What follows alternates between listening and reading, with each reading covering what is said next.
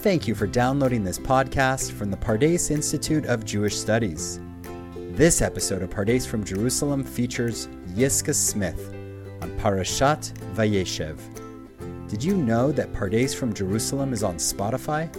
Follow us there for the weekly Parsha podcast or by visiting elmad.pardes.org. And now, Yiscah Smith. Yosef and Yehuda, healing a rift extending across history and within the individual self. Based on a teaching from the Lubavitcher Rebbe, Rabbi Menachem Mendel Schneerson, in Likutei Sichot, Volume 25, translated and adapted by Yanki Tauber. The conflict between Yosef and Yehuda runs like a seam across the entire history of Israel. At times, Yosef gains the upper hand, and at times Yehuda prevails, but the schism always resurfaces. In Masechet Sukkah 52 AB, our sages even speak of two messiahs, each with a role to play in ushering in the final universal redemption. Mashiach ben Yosef, descended from Yosef, and Mashiach ben David, descended from King David, from the tribe of Yehuda. What are the implications for the people of Israel and for the individual's spiritual practice as well? The conflict has its roots in Yaakov's marriages to Leah and Rachel. Yaakov's preference lay with Rachel. She was his first love, and the one he regarded as his primary wife.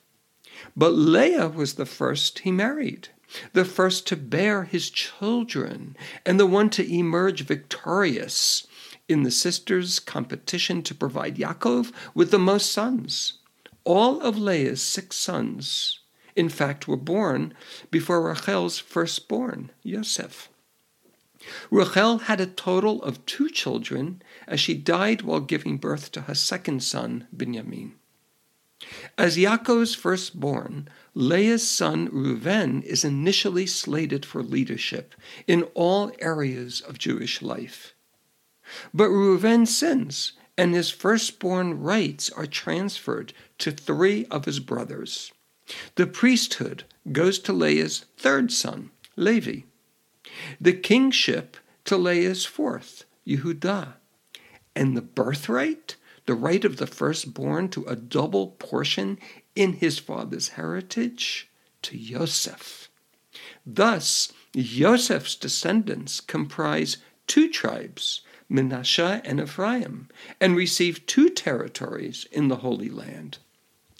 Reuven's sin is itself an outgrowth of the Leah-Rachel rivalry, as Reuven interferes in his father's marital arrangements in protest after Rachel's passing of Yaakov's giving precedence to Rachel's maid, Bilhah, over his own mother, Leah, as we read in Bereshit in Genesis 35:22. Lamed Hey, Chaf Bet, Vayelech Reuven, Vayishkav et Bilhah Pelegesh Aviv. Yaakov transfers his love of Rachel to her son Yosef, demonstrating his greater preference toward him over his brothers, as he had demonstrated his preference of Rachel over Leah. The brothers' jealousy is augmented by Yosef's dreams, which Yosef insists on repeatedly describing to them and to his father, dreams which foretell his mastery over them.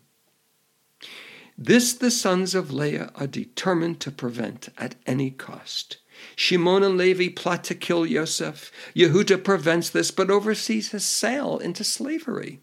But the brothers' victory, as we know, is short-lived. Soon they find themselves in Egypt at the mercy of a harsh viceroy who, unbeknownst to them, is their banished brother.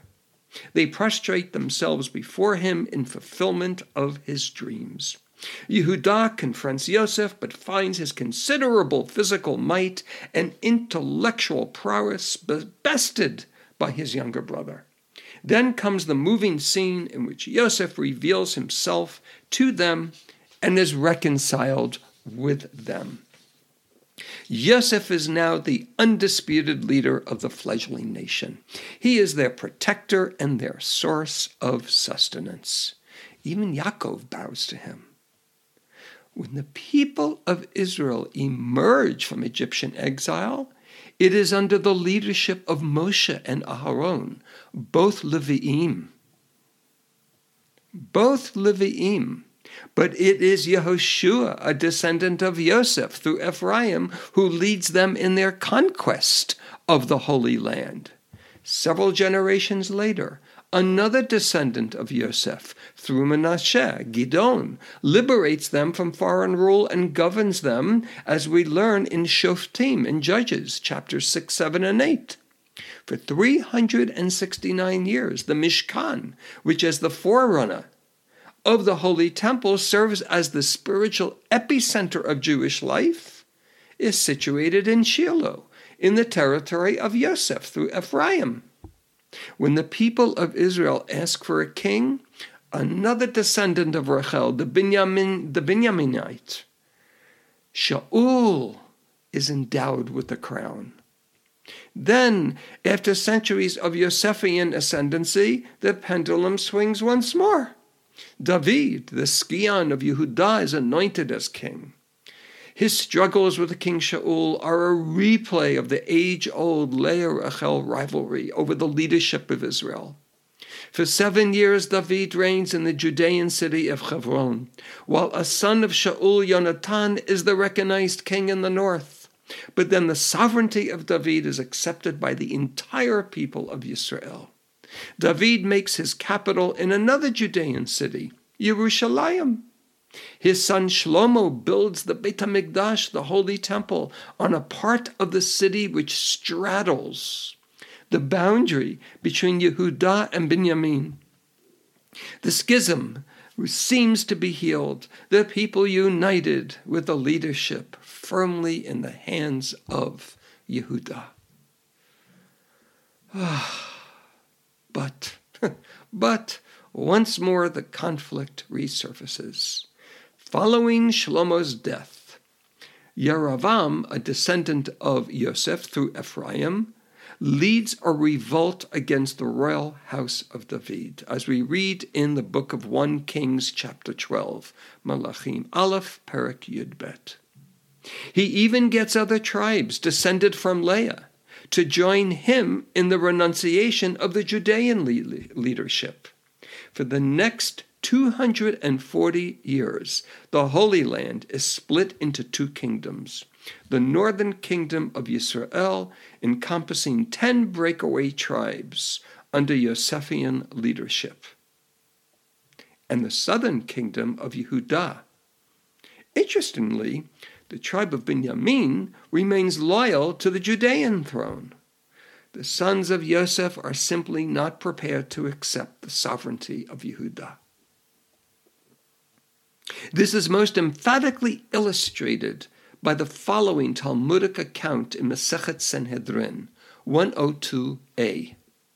Quote, God himself grabbed Yeravam by his robe and said to him, repent, and I, you, and the son of Yishai, meaning King David's lineage, will stroll together in the Garden of Eden. Asked Yeravam, who will walk first? God answered, the son of Yishai. Said Yeravam, if so, I am not interested. The breach persists to this day. A century before the destruction of the first temple, as recorded in the book of Kings, in 2 Kings, chapter 17, the first 6 verses. Shalmaneser, king of Assyria, overran the northern kingdom of Israel and exiled the 10 tribes to an unknown place. They were never heard from again. The breach persists to this day. The rest of Jewish history, as we know it, really is the story of the surviving tribes of Yehudah and Binyamin, A significant part of Levi, whose priests and Leviim lived in cities throughout the Holy Land, and a small number of Jews from the other tribes who lived in the kingdom of Yehudah. But, the prophets promise that sof, finally, there will come a time when the rent halves of the people of Israel will once and for all be reunited. The Messianic age will be heralded by a Messiah, a Mashiach from the tribe of Yosef, and a Davidic Messiah from the tribe of Yehudah. Ultimately, however, the sovereignty of Yehudah will be established once and for all. In the words of the prophet Yechezkel, 37, verses 15 through 28, I'll just share with you some of the excerpts from these beautiful, eloquent, redemptive, encouraging verses. I will make them into one nation in the land. Va'asiti otam l'goy echad ba'aretz. And a single king shall be over them all. Umelech echad yeh kulam lemelech. My servant David shall be king over them, and they shall all have a single shepherd. Va'avdi David melech alehem, v'ro'eh echad yeh kulam. And my servant David shall be their prince forever. Forever, v'David avdi nasi lehem la'olam. We also read in Yeshayahu, in the prophet Isaiah, chapter 11, verse 13, the envy also of Ephraim shall depart, and they that harass Yehudah shall be cut off. Ephraim shall not envy Yehudah, and Yehudah shall not harass Ephraim. Through the lens of spirituality, we learn that the Yosef-Yehudah conflict expresses a dichotomy that extends to every area of life. The tension between what the Rebbe considers to be growth and self-fulfillment on the one hand, and being in service with commitment to that which is greater than self on the other hand. There are many identifiable motives to human actions, and many ideas that suggest the purpose to human life. However, all fall under one of two general categories. A, for ourselves, to enjoy life, realize our potentials, experience different dimensions of reality, and to achieve transcendence. And B, for something greater than ourselves that compel us to be in service to whatever that may be, to society, to history, ideas, to God. Indeed, we sense both A and B to be ever-present forces in our lives. On the one hand, we are strongly driven to better ourselves, to get the most out of every experience and opportunity.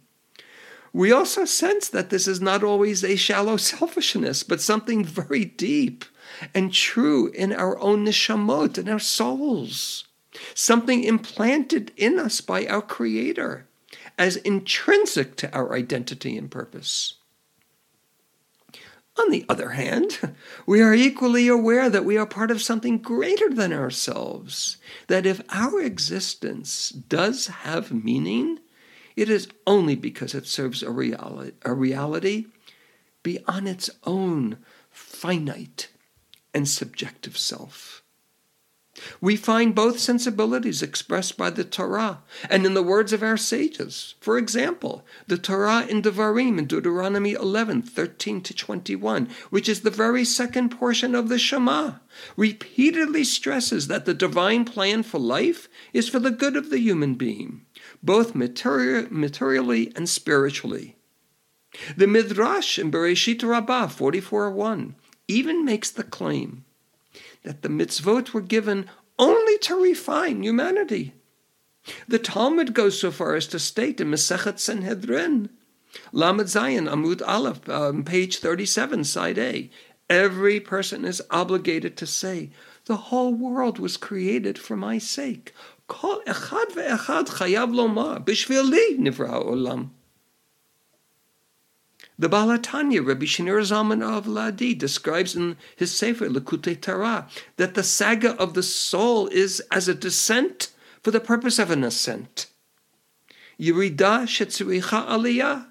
The soul's entry into the physical state entails a curtailment of its spiritual faculties and sensitivities, but the purpose of it all is that it, the soul, be elevated by the challenges and achievements of earthly life. Yet, elsewhere, we learn that the highest praise that the Torah has for Moshe Rabbeinu, whom the Rambam refers to in his 13 fundamental principles as the most perfect human being and the father of all prophets, is that he was, as quoted in Devarim, Lamed Dalet Hey, at the very end of the Chumash, he was simply a servant of God. Eved Hashem. Deuteronomy 34, verse 5.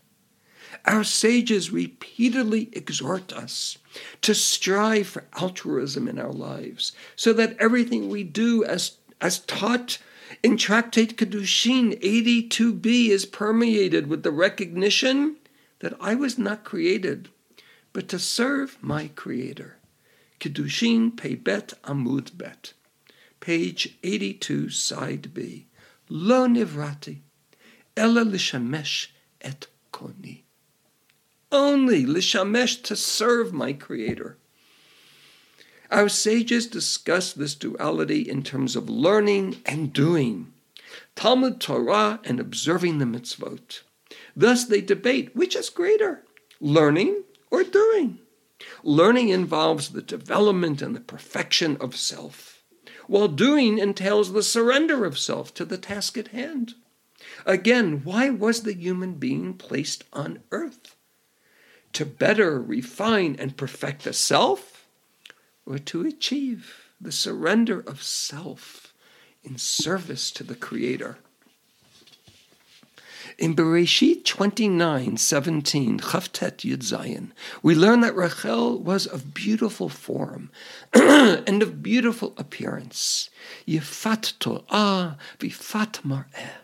This embodies the drive for self-fulfillment and self-realization, while the humble and yielding Leah represents our capacity for service and surrender. Rachel's qualities were strongly emphasized in the handsome, charismatic, and enterprising Yosef, who unabashedly relates his dreams of greatness and then proceeds to turn his every circumstance into a personal success. Sold as a slave, he soon becomes an overseer of all his master's possessions. Thrown into jail, he rises to a high position in the prison administration, and from there to viceroy over the most powerful nation on earth. His external beauty and successes manifest an inner spiritual perfection. Yosef HaTzadik, the righteous one, as he perseveres in the face of moral tests and retains his tzidkut, his righteousness, in the most corrupting of environments. Yehuda, in contradistinction, displays the humility and commitment of one to whom life is a duty rather than an achievement. He steps in to prevent the murder of Yosef. He readily owns up to his responsibility for the sale of Yosef and to his culpability in the incident with Tamar. He pledges to be accountable for Binyamin's safety, and when the latter is retained by the Egyptian viceroy, offers himself as a slave in his place. He is the acknowledged leader of his brethren, but his is a leadership burdened by responsibility and sustained by commitment, rather than one that is buoyed by self-confidence and driven by ambition. So Yosef, whose name means to add, represents ongoing growth and achievement, while Yehuda, whose name means to acknowledge, to admit, is the paradigm of commitment and surrender of self. These two forces vie for ascendancy in our every thought and feeling, in every choice we make, and every action we take in the course of our lives. At times, the one gains the upper hand. At times, the other rules our lives. On the macro-historical level, these are the two contrasting and competing forces at play in the history of our people, as Yehuda and Yosef vie for the leadership of Yisrael. There is, however, a point at which these two forces do converge and unite. This is the point at which it is recognized.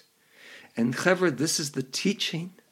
This is the whole point, that the refinement and perfection of the self can itself be an altruistic enterprise when it is undertaken solely because this is what the Creator desires from us.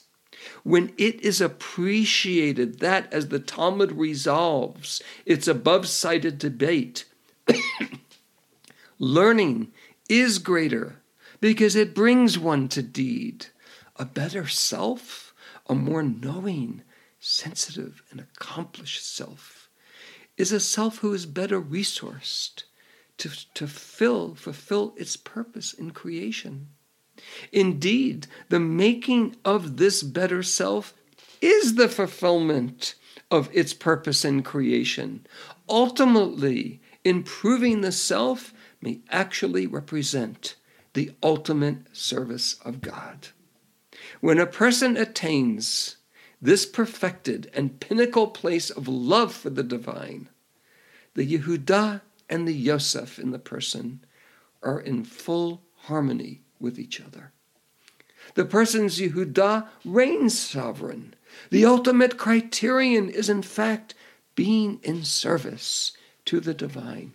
But the Yosef in the person is not silenced or suppressed. On the contrary, its passions are cultivated, its ambitions are encouraged, and its selfhood is fully integrated in the selflessness of the Judaic self. In conclusion, and when this integration is achieved on the universal and cosmic level as well, Bimhei B'Yameinu, we shall enter the age in which Yechezkel's prophecy in 37:22 through 25 will be realized. I will make them into one nation, and my servant David shall be their prince forever. V'asiti otam l'goy echad, v'David avdi nasi lehem mamash le'olam. Ken Yehi Ratzon. Thank you again for downloading this podcast, a production of the Pardes Institute of Jewish Studies. If you liked what you just heard, please give us a 5-star review wherever you download your podcast today. You can also subscribe to any of our other podcast channels by visiting us on Spotify or online at elmad.pardes.org. Tune in next week to listen to Rabbi Alex Israel as he discusses Parashat Miketz. Thanks for listening.